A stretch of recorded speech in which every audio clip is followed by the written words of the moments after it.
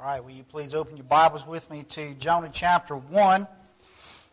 I know we started this series last week. We looked at the first 3 verses, and today we're going to finish that chapter, the first chapter, as we look at how the Lord handles the disobedience of Jonah, who is now on the run from God.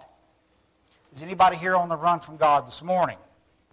If you are, you know it in your heart. And I pray that this message speaks to you.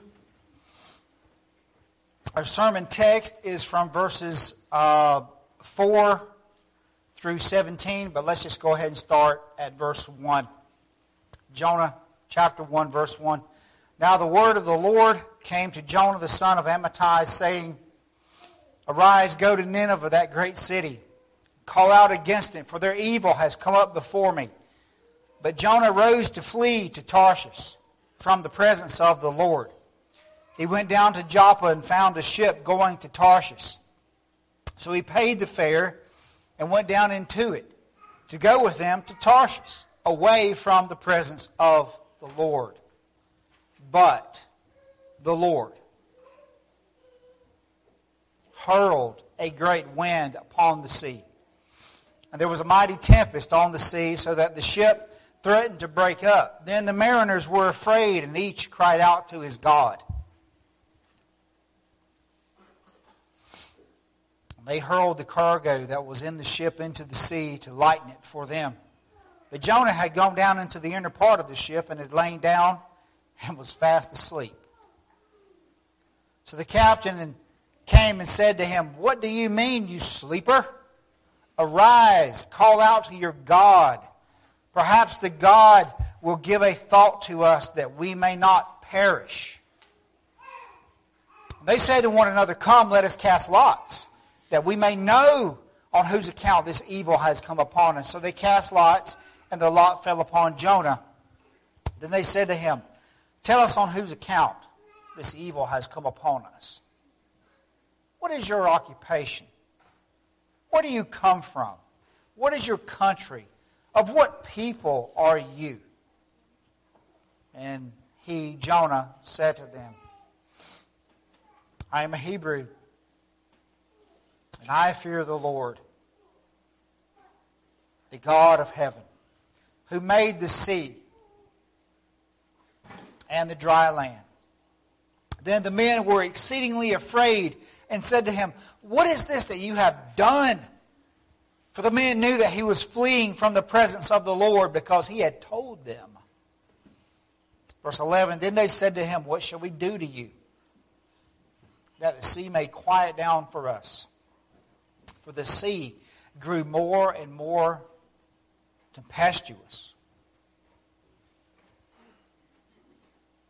He said to them, Pick me up and hurl me into the sea. Then the sea will quiet down for you. For I know it is because of me that this great tempest has come upon you. Nevertheless, the men rowed hard to get back to dry land, but they could not. For the sea grew more and more tempestuous against them. Therefore they called out to the Lord, O Lord, let us not perish for this man's life, and lay not on us his innocent blood, for you, O Lord, have done as it has pleased you. So they picked up Jonah and hurled him into the sea, and the sea ceased from its raging. Then the men feared the Lord exceedingly, and they offered sacrifice to the Lord and made vows. Verse 17. And the Lord appointed a great fish to swallow up Jonah. And Jonah was in the belly of the fish 3 days and 3 nights. God, we ask your blessing upon the reading of your inspired, inerrant, infallible, authoritative, and sufficient word. This, what we just read, is the word of the living God.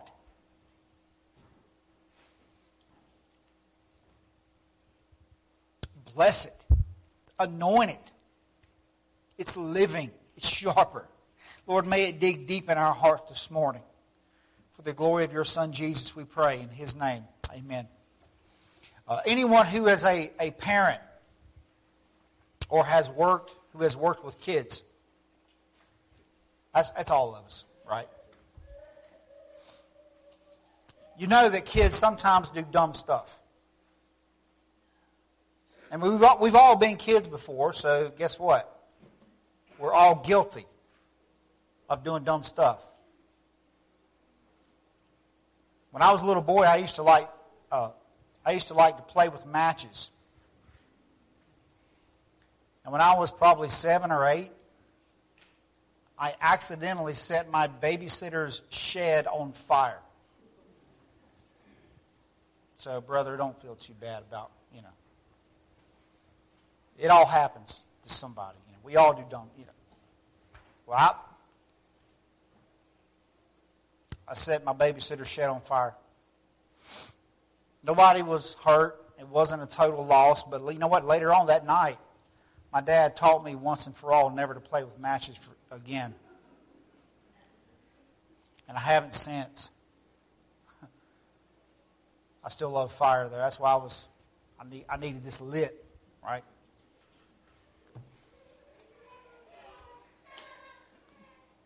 But, kids do dumb stuff.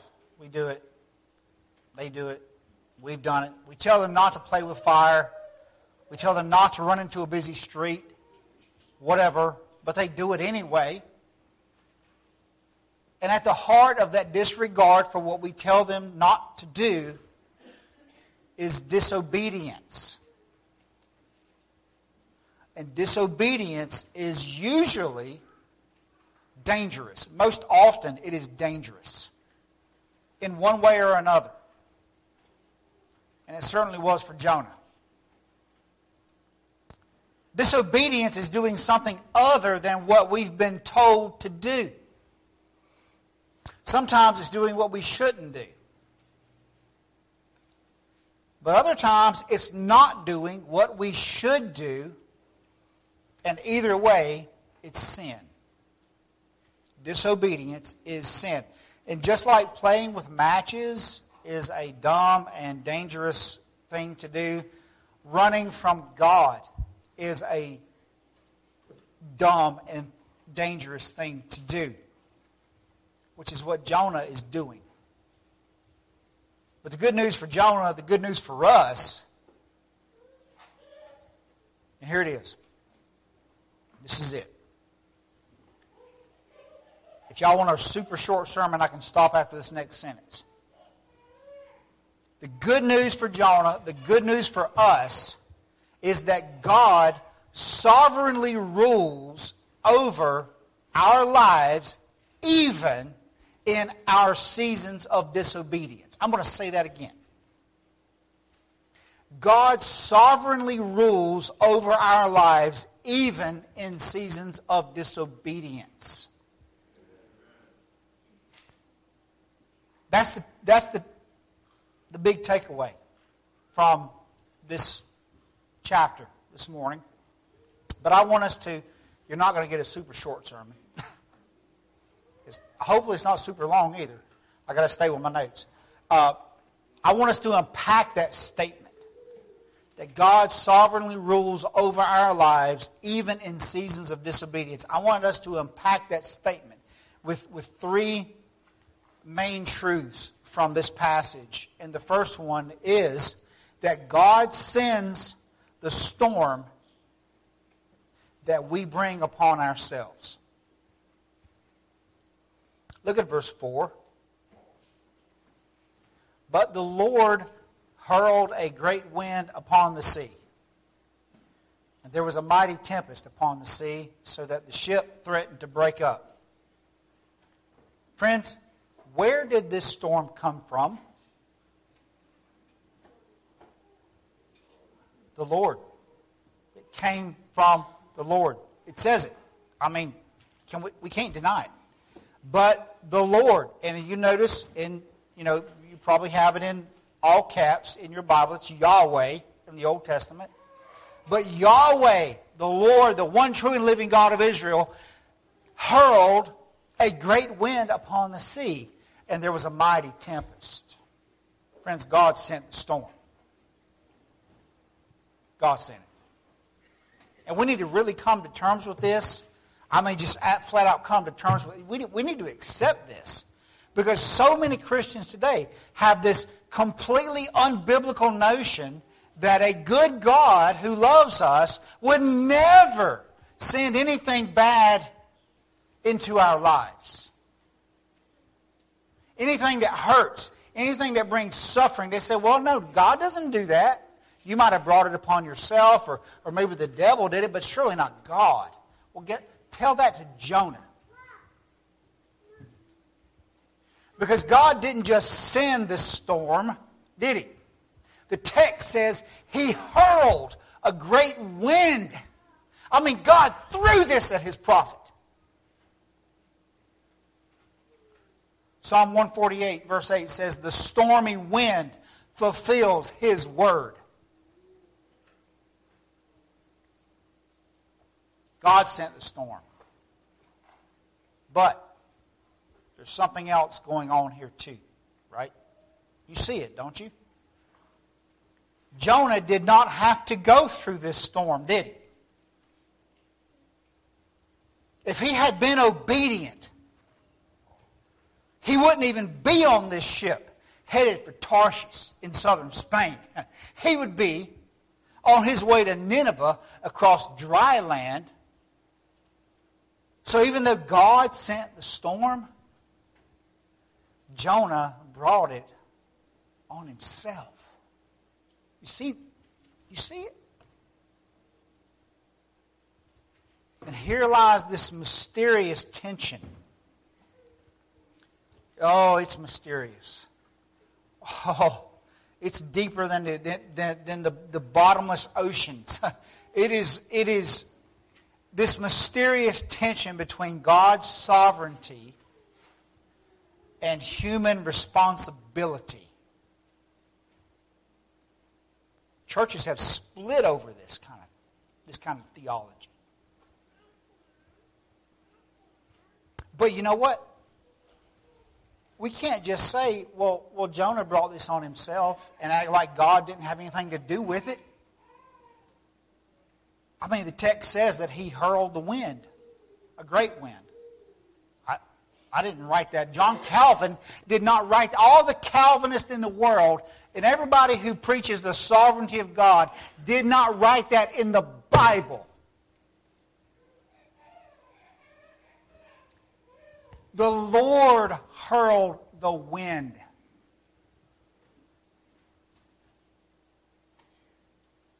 So we can't just say that Jonah brought this on himself and God had nothing to do with it. But you know what? We also can't just say that God just, here's where we go. We say, well, God He allowed the storm. He allowed it. Did He allow this storm? Friends, He sent this storm. He didn't give permission to the devil to send this storm. He didn't give permission to the whatever.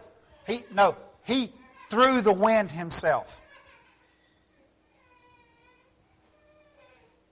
God doesn't just allow this or that to happen.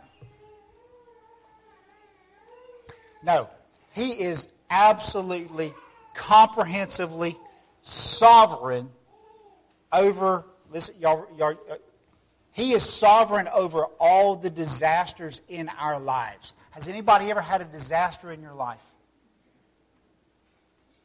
Guess what? God is sovereign over it. He didn't just say, no, I'm going to allow this to come.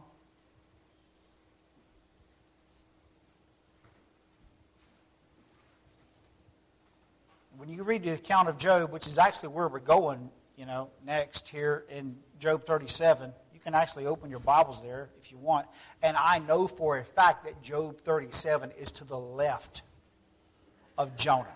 If you were here on Wednesday night, everybody who was laughed, so Job 37. When you look at Job and all the terrible things, all the storms that came into his life, where did they come from?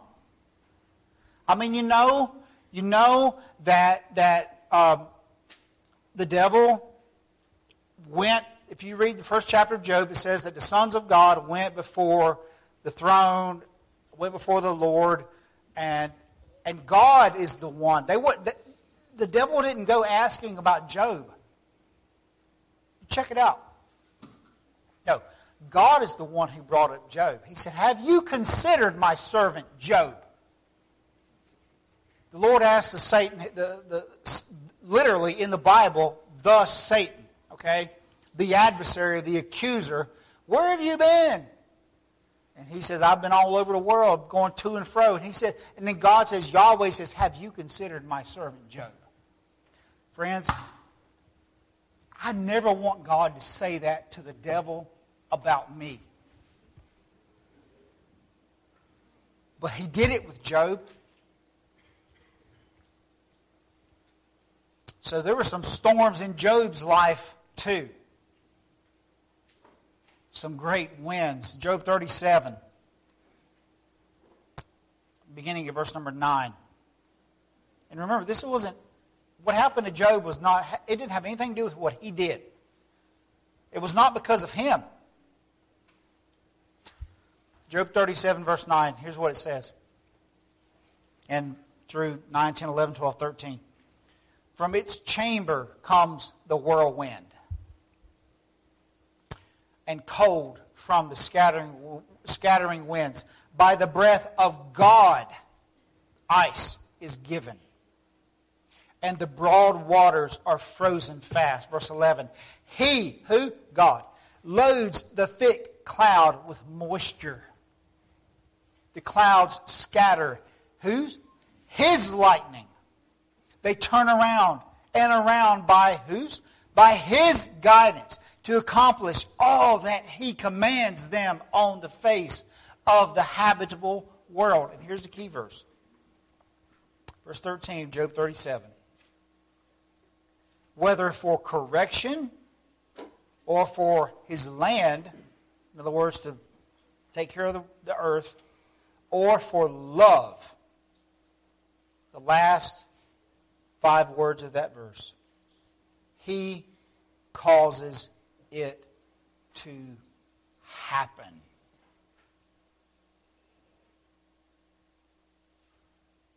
Not the devil. Not the president.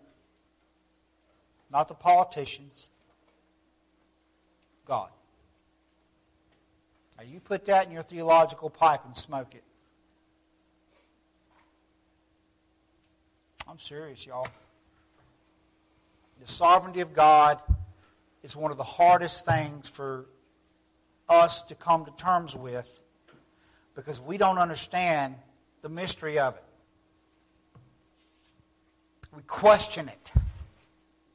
But Job, the book of Job, this is not Job speaking here, right? This is one of his friends, so this is the right theology from the wrong application, by the way, if you read Job 37. But anyway, Job 37:13 says, whether it's for correction or for His land or for love, God causes it to happen. So in other words, the storm, right? The wind, the ice, all of it.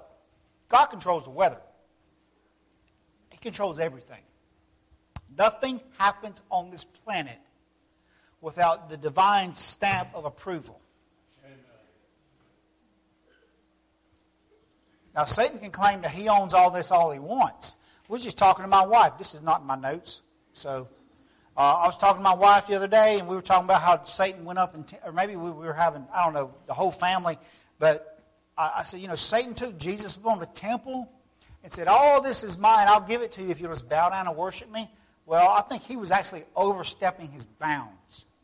I mean, who did he think he was talking to? Jesus was there. He made it. And the devil's saying, all this is mine. He's got limited power. And we want to give him way more power than he has in the church today. Because we don't want to accept the fact that God will send bad things into our lives. But what happened to Jonah? Where did this storm come from? It came from the Lord. And what do you think God was doing with this storm? Was that? He was correcting his prophet. He was taking Jonah out to the woodshed, so to speak. I don't know if y'all say that around here or not. Does anybody know what I'm saying this morning? He took Jonah to the woodshed on the sea.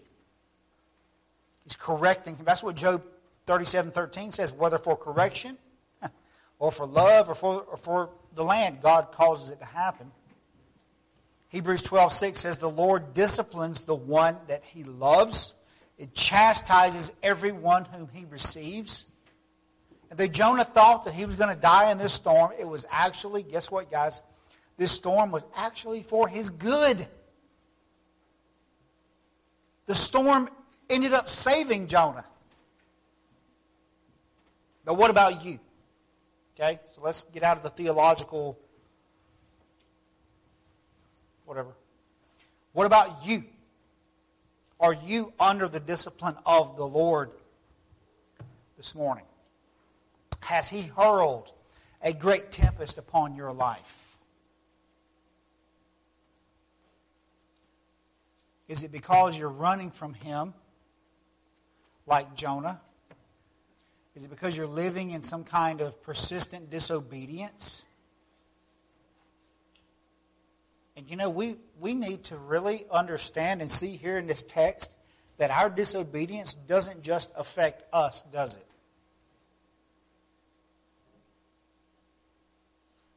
Look at verse 5. Our disobedience doesn't just affect us, it affects everybody around us.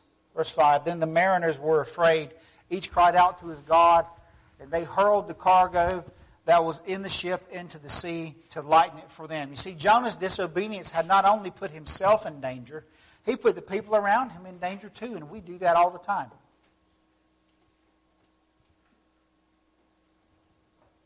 The other day, I drove my wife to Morgantown. She had some kind of special appointment that she had to go to, and I don't know, I drove her. But she drives kind of fast on those country roads. And she wanted to drive home so I could work on my sermon in the car. And I was like, no, not today. I felt in danger. Now, I don't know what, sometimes she goes by herself, but she had this weird MRI thing and she was nervous and I don't know, medicine, I don't know. But she needed a driver. But sometimes the driver puts everybody in the car in danger. And Jonah put everybody in this boat in danger.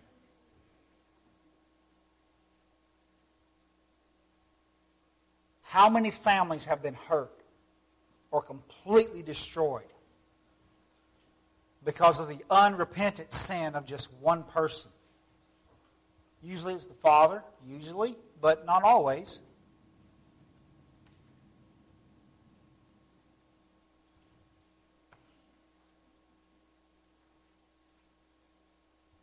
What was that? Oh.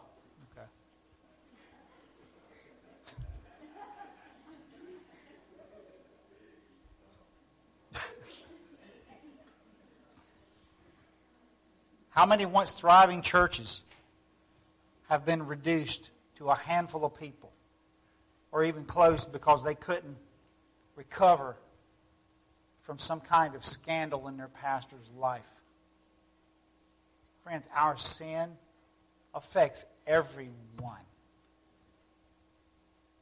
And so did Jonah's. Jonah put everybody in that boat, in that ship, in danger.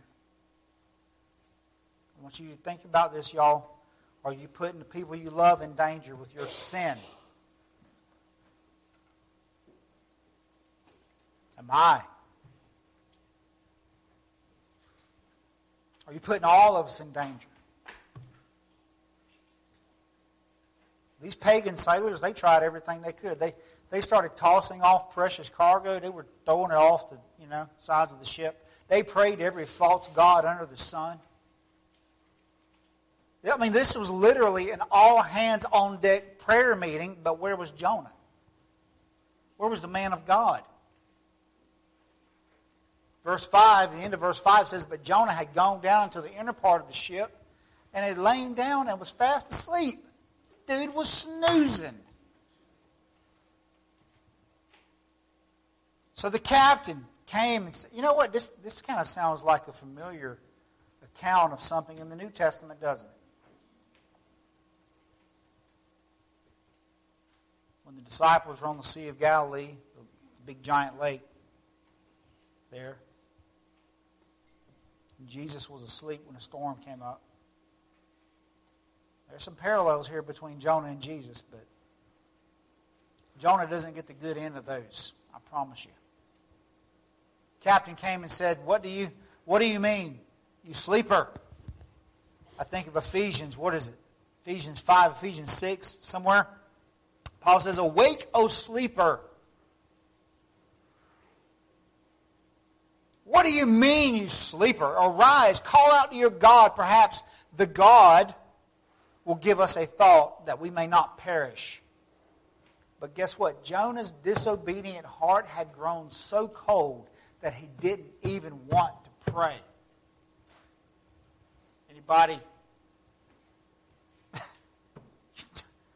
Anybody ever been there? That you've been so out of fellowship with God that you didn't even want to pray. You know what I think? I think Jonah, by this time, well, I'll tell you what, if you're a believer, if you're a true Christian, and you're walking in straight up disobedience to God, boy, I tell you, it weighs on you.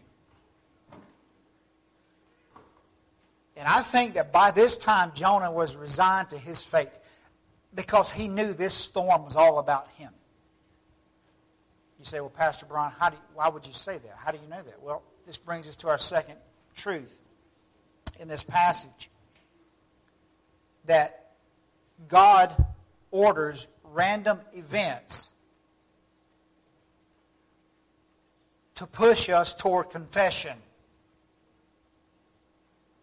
God orders random events to push us toward confession.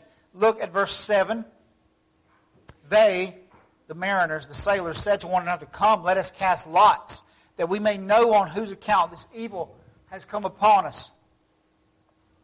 This ancient practice of casting lots, you've heard of it before. It involved using stones, rocks, or some kind of dice type of objects to reach a decision or to discern what to do when you didn't know what to do.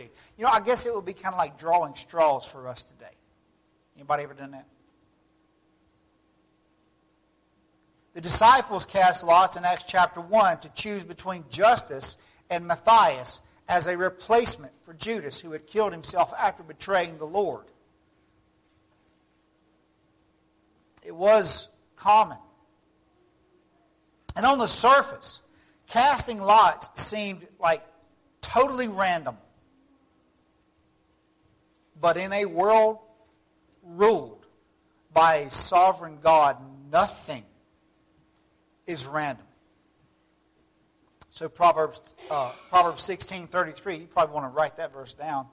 Proverbs 16:33 says this, "The lot is cast into the lap, but its every decision is from the Lord."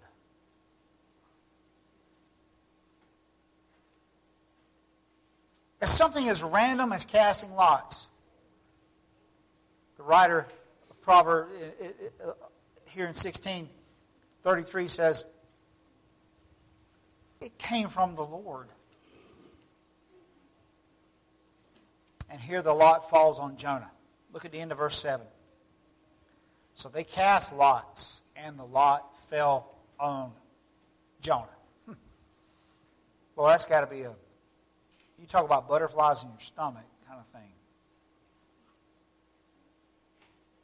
Verse 8, then they said to him, "Tell us on whose account this evil has come upon us." What is your occupation? Where do you come from? What is your country? What people are you? And Jonah said to them, I am a Hebrew. I fear the Lord, the God of heaven. This is Yahweh, right? Who made the sea and the dry land. Then the men were exceedingly afraid, and they said to him, what is this that you have done? What? In other words, why have you brought this? Why are you bringing your problems with your God to us? For the men knew that he was fleeing from the presence of the Lord because he had told them. Jonah's probably figured it out by now that God has his number. He knows the Lord is sovereign over the lots that are cast, and now all eyes are on him. And God is starting to push Jonah into a corner that he cannot get out of. Look at verse 11. Let me just pause for a minute. I want to say that again because we don't hear this anymore. God is starting to push Jonah.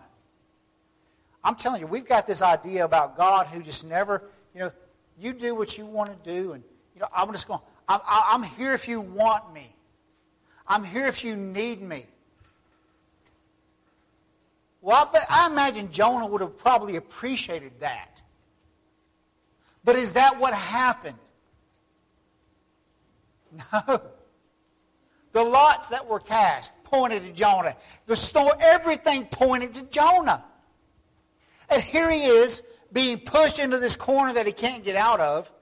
The sailors are like, who are you? What have you done? Why are you here? You're fleeing from God. Verse 11. They said to him, well, what shall we do to you? The sea may quiet down for us. I mean, we don't want to die. For the sea grew more and more tempestuous. The storm got worse. And Jonah said to them, pick me up, just hurl me. That's the same language, right? That he used about God hurling the wind. Hurl me into the sea, then the sea will quiet down for you. For, here it is. For I know that it is because of me that this great tempest has come upon you. And friends, the truth finally comes out. Jonah confesses, it's me. I'm the reason all of this is happening. Have you ever been brought to a point in your life where you had no choice but to tell the truth about your sin? Amen. Friends, let Jonah be a warning to you. I wish we had a bunch of more young people here today. You young boys, my children, these first couple rows, parents, you take this home and you give this to them. Let Jonah be a warning to you. God will use what otherwise seems like ordinary random events to expose your sin and push you toward confession. You don't think God pushes anybody? Ask Pharaoh.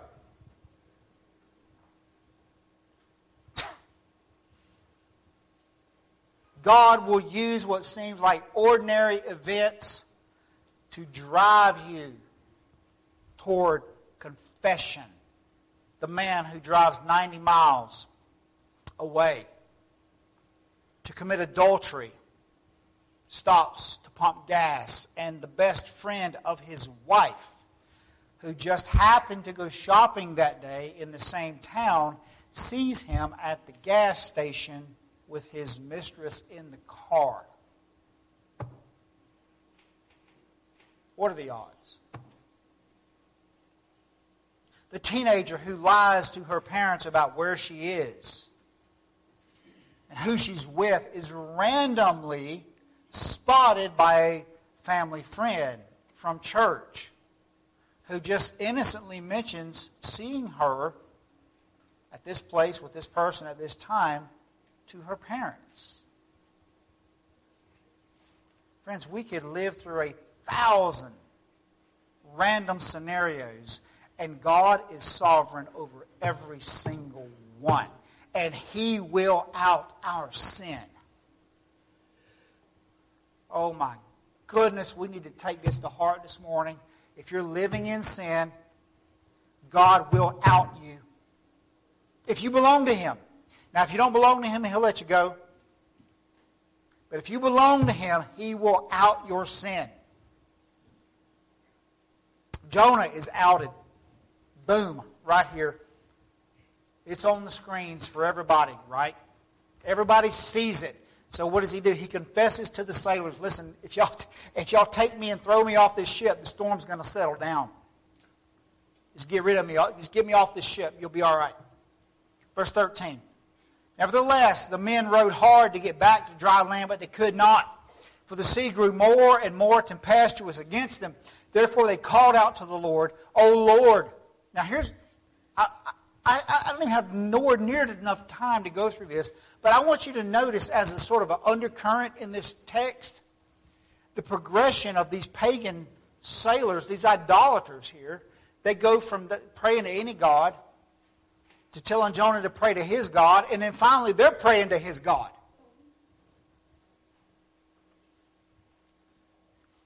Verse 14, they call out to the Lord, to Yahweh. O Lord, let us not perish for this man's life, and lay not on us innocent blood. For you, O Lord, have done... Wait, what does that say? You, O Lord, have done as it pleased you. So even the pagan sailors recognize the sovereignty of God in this storm. And you know what's amazing here? These pagan sailors, listen y'all, these pagan sailors had more concern for Jonah than Jonah had for the thousands that he refused to go and preach to in Nineveh.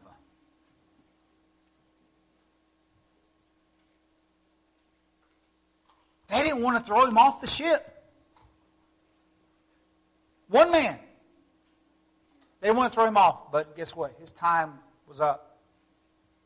His time running from God was up. So verse 15, they picked up Jonah, hurled him into the sea. They just tossed him, man. Get out of here. And the sea ceased from its raging. Then the men feared the Lord exceedingly, and they offered a sacrifice to the Lord and made vows. You know what's so awesome about this is that God used Jonah's disobedience to introduce Himself to these pagan sailors and change their lives forever. Friends, I promise you this. These men never forgot Yahweh, the one true and living God of Israel. They never forgot Him. But what about you? Is the heavy hand of the Lord upon your life this morning pushing you to a breaking point? Is the vice grip of conviction around your soul? If it is, friends, it's time to confess and repent.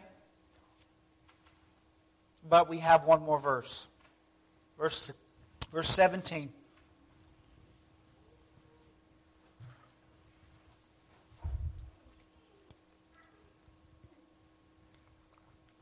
And the Lord appointed a great fish to swallow up Jonah. And Jonah was in the belly of the fish 3 days and 3 nights. So we come to our last main truth, last heading from this passage, that God appoints our rescue in unexpected ways. And I imagine when Jonah went into the sea, that he thought it was over for him. He was probably, I don't know what he felt. He thought he was going to die under the chastising hand of God. But then, as if things couldn't get any worse, he's swallowed by some kind of great fish, just swallowed whole. And there are 2 points to be made here in verse 17. First, this was a miracle. We have no idea what kind of creature this was that swallowed him. People say whale, this, that. It doesn't matter. We don't know. There's no point in speculating because it was a miracle. Spending 3 days in the stomach of any living creature and living to tell about it is not humanly possible. Now, I know there were some reports. If you read on the internet, somewhere about some guys, I don't know, several years ago who were swallowed by some kind of great whale. And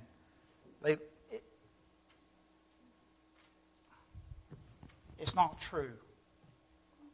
It's not true any more than that thing about people digging into the earth and hearing screams coming out of hell. That wasn't true either.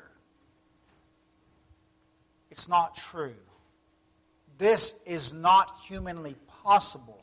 This is a miraculous event. We don't know where this great fish came from. God could have created it that moment. The Bible says the Lord appointed it. Secondly, just like the Lord sent the storm.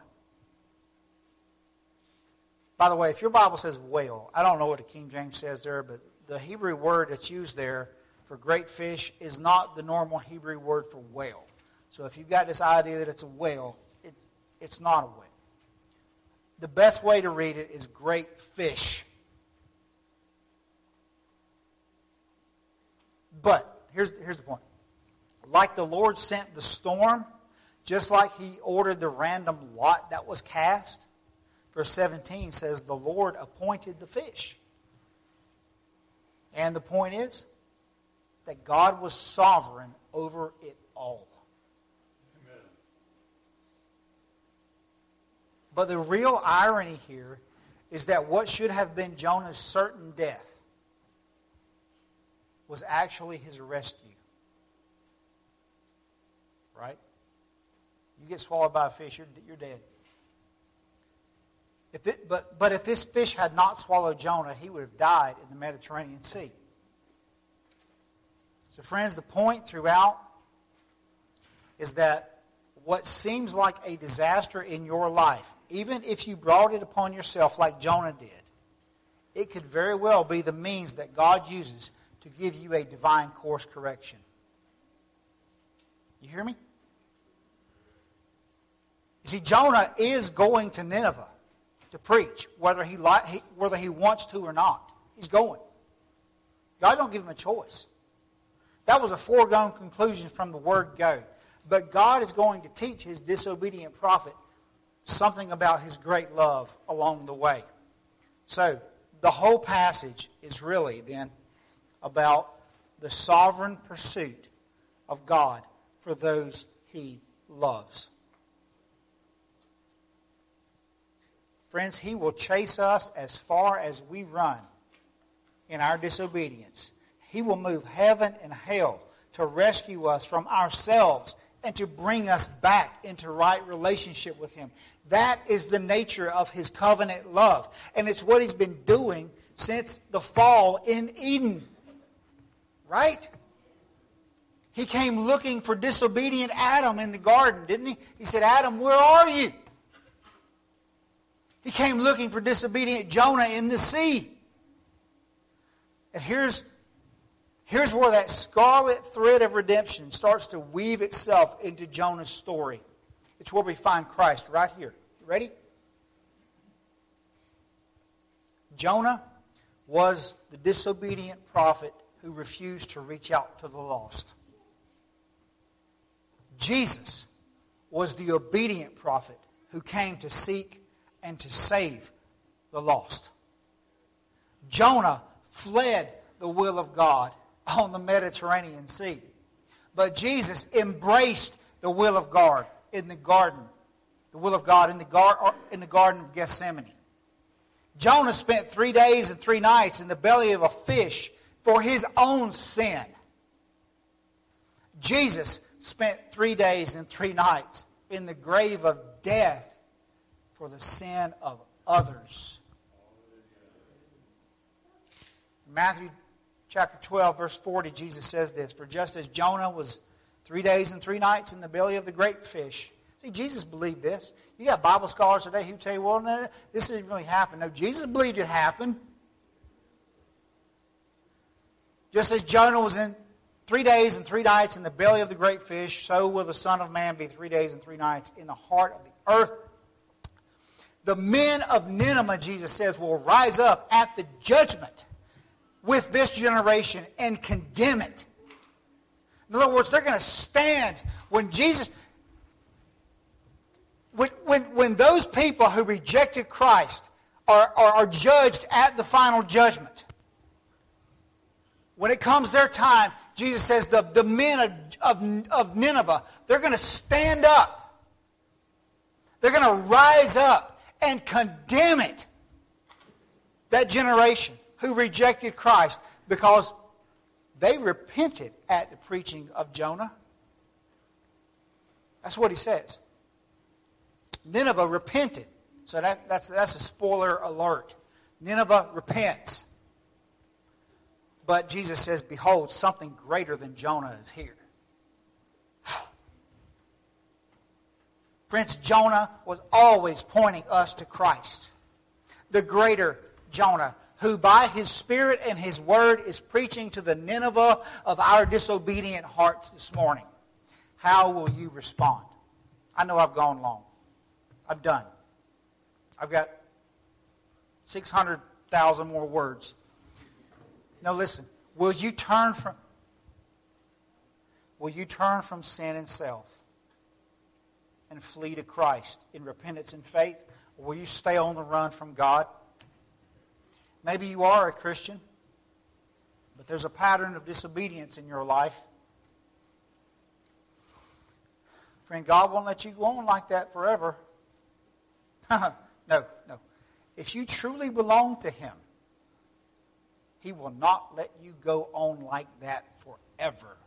He will wreck your life if He has to. Just like He did to Jonah. But He will bring you back into the fold. Maybe there's someone that you love that's living in disobedience. Will you stand in the gap for them this morning and ask God to do whatever He has to do? Will you do that? Say, God, do whatever, Lord. If they're 60 seconds from death, will you do whatever you have to do to bring them to a place of confession and repentance? Will you stand in the gap for that person? If so, we have a lot to consider this morning. Let's bow together and pray.